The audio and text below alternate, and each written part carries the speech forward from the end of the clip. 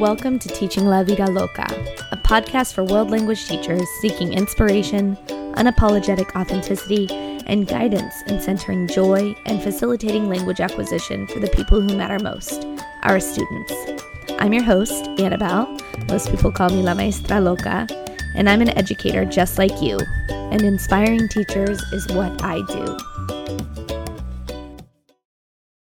Hello and welcome to episode 22 of Teaching La Vida Loca. I'm recording this in a hotel room in Dallas. I just did a wonderful workshop yesterday for educators in the Dallas area, and some people traveled pretty far to drive to be there, and I was so grateful. We talked a lot about building a culture of risk-taking in your classroom, and it inspired me to record this for you today. This will be the first episode in a 3-part series on how to build a culture of risk-taking in your classroom, and I hope that you love it. I'm really excited to bring it to you.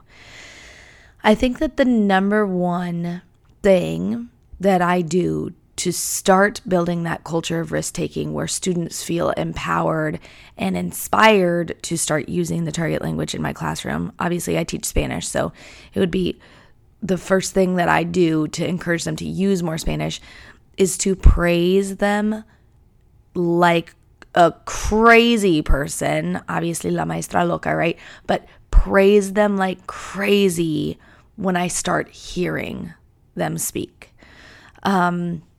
Because I just want to encourage more of that, right?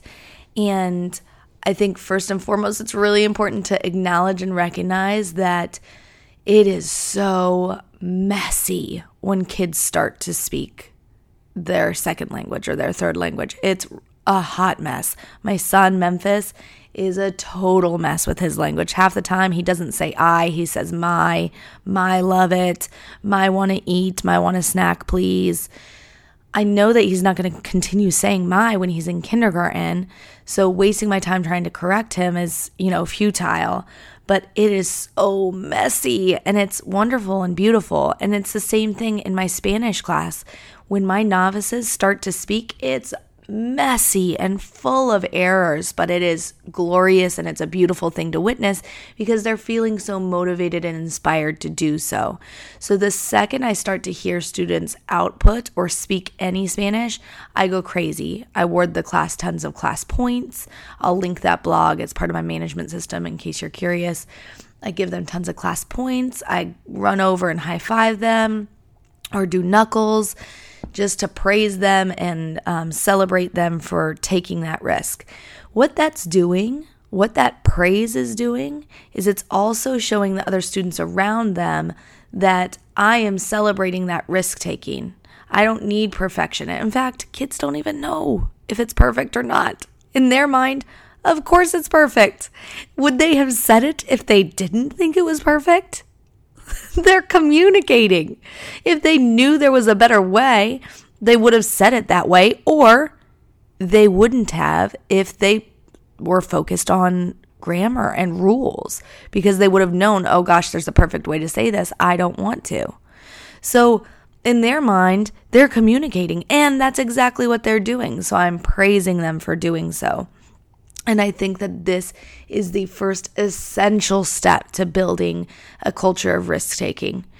If my more timid and shy and introverted neighbor sitting next to me sees Maestra celebrate and be so positive and excited about output, they're far more likely to, in the future, do that than if I don't even make a big deal and don't even acknowledge what a huge risk it is to speak in your second or third language in front of a whole classroom of peers, friends and not friends. It's a huge risk. It's a huge risk. So I think the first step is really praise to building that culture. Now, I also think it's really powerful and important to give students ways to communicate before they're ready to verbally communicate. And you might say, well, what do you mean by that? And what I mean is silent communicators.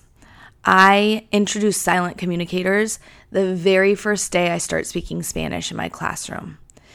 What I mean by a silent communicator is a way for students to show me that, one, they're with me, they're understanding the words that I'm saying, and two, they can express or show that they feel the same way as somebody else, or they agree with what somebody is saying with just a quick movement. So I will post a blog on this in the chat, but the idea is, let's say one of my more bold students raises their hand and says, "Me le gusta chocolate." Yes, I know that's incorrect. We just talked about it being beautiful and messy. If a student yells, "Oh, me me gusta" or "le gusta chocolate,"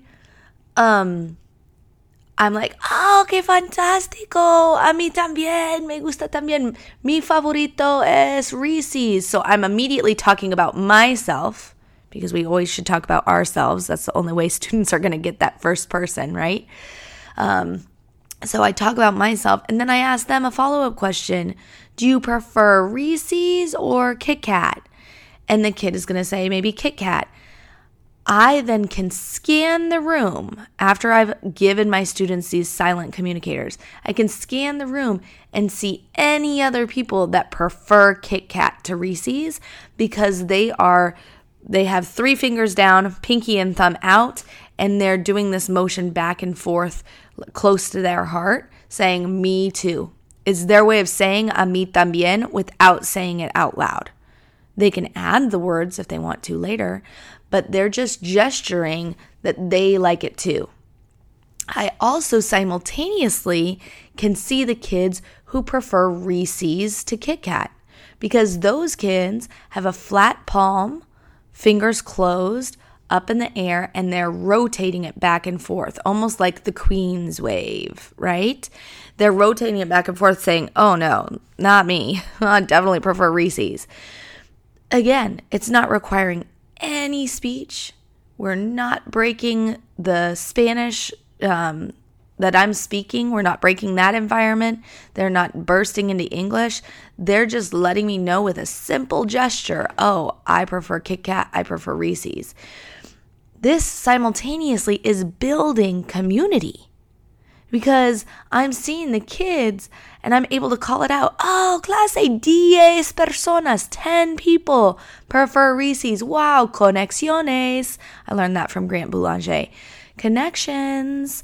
And I'm intentionally pointing out to kids that there are other people who feel the same way, who have the same likes and same dislikes as them. And it's all through these silent communicators, is what I call them. Again, I'll link the blog so you can see more. There's also like a build on one, an excitement one, and these are all things that my students can use to communicate without speaking to me. This does build that culture of risk-taking, though, because the more confident they get in expressing those feelings, the sooner they can start adding in "a mí también" or "a mí no," meaning, yep, me too, or not me. And it's really empowering. It's allowing them to communicate without having to take that huge of a risk yet. You ready for a brain break? Let's do it. Let's do a brain break.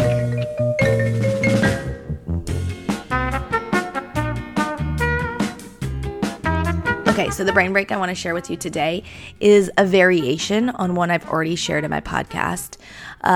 Y'all know how much I love Hachi Pachi. Well, yesterday in this workshop, a teacher named Emily Metter, she's a elementary Spanish teacher at St. Andrews in Texas. Ooh, I don't know that it's Dallas, but in St. Andrews.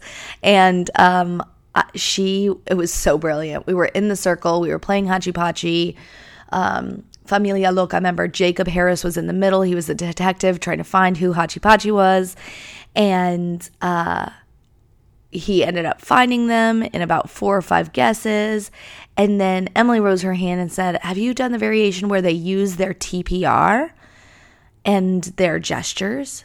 And I was like, "Oh, no, tell me about it." She has her students for Hachi Pachi, rather than choosing a random motion, chooses a gesture, does the gesture, and the whole class at a level 1 chants the word that goes with the gesture or with the TPR. I thought this was freaking brilliant. I'm so obsessed. I asked her, like, okay, do you encourage the level 1 so that you can't tell who's starting? Because obviously if a kid is doing tiene, tiene, tiene with the gesture for has, then they switch to quiere, quiere. It's going to be able to be heard, right? Like somebody's going to hear that and know exactly who Hachi Pachi is. And she said, well, yes, that's one of the reasons they're at a level 1. Remember, level 1 is whispering.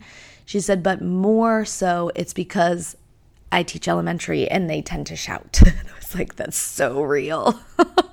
So basically, the Hachi Pachi starts a gesture. It could be corre, like running in place, and everybody chants corre, corre, corre, corre. And then if they switch to camina, camina, camina, camina, they're walking. And then salta, salta, salta, salta. They're jumping. Like, I thought it was absolutely brilliant. I love this idea. And it's one of those brain breaks that's still very much a brain break. Kids absolutely love it, but it's still incorporating some target language in a safe, fun, low affective filter way that's still giving them a break in the rigor. So I wanted to share that, and I'm super grateful to Emily for teaching me about it. I hope you and your students love this variation. Okay, so the last piece of this first episode in this series on creating a culture of risk-taking is going to be rejoinders. The very first time I learned about rejoinders was from Grant Boulanger. He's really, I think, the first person people think of when it comes to rejoinders. He has a ton on his website for sale. I'll link his site so you can check him out. But the idea of a rejoinder is it's a way for students to start using the target language in a very low risk, highly fun, highly engaging way. So a rejoinder is anything like an expression. Oh, que lástima, what a shame. Que emocionante, how exciting. Que asco, how disgusting, right?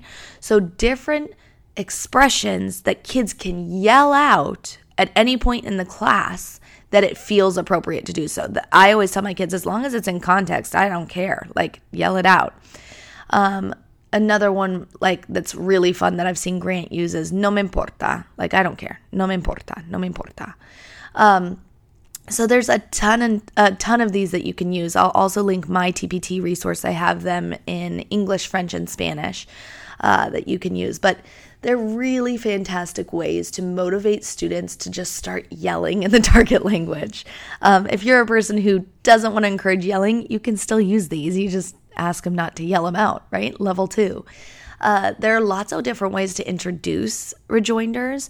You can print out 3 posters in a day and give them to 3 students in the class. And whenever it's appropriate to yell that specific one, they hop up with the poster and say that expression, whether it's que asco or que interesante or no me digas. You can also introduce gestures with the dichos or with the rejoinders. This is something else from Grant Boulanger that Andrea Schweitzer actually introduced to me yesterday. And it's interesting because I do already do gestures with some of my rejoinders, but I've never thought about, hey, I could do literally a rejoinder with, or a gesture with every single rejoinder, which I think is brilliant. On top of that, then I can use them in that Hachi Pachi game I just told you. So we could say, no me digas, no me digas, no me digas, all with a gesture, right? Que lástima, all with my snapping gesture. I do like a snapping, oh darn kind of gesture with that one.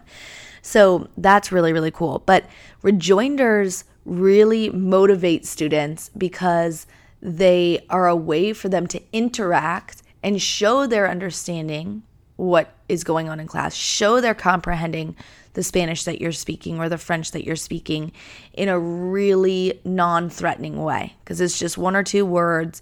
They can real quick, say it fast, and it's also highly entertaining for the rest of the class. So it's great input for the rest of the class. That's what I have for you in this first episode on creating a culture of risk-taking. I hope that you can use some of these ideas and start implementing them immediately. I'd love to hear about it. Please go ahead and tag me and let me know how it's going. And I can't wait to connect with you again next week in part 2. Thanks for listening, teacher. And until next time, I'll be teaching La Vida Loca, and I'm sure you will be too. Take care.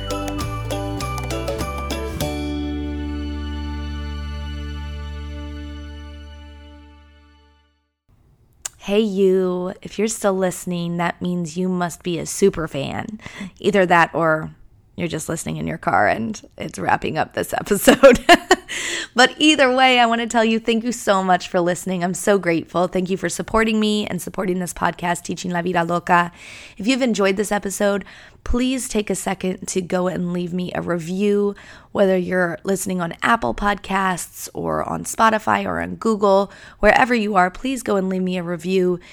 It helps me be more visible for Google to share with more educators and hopefully impact more students. I'm so grateful for your time. Thank you for listening. Thank you for letting me support you. And I'll talk to you next time. See you.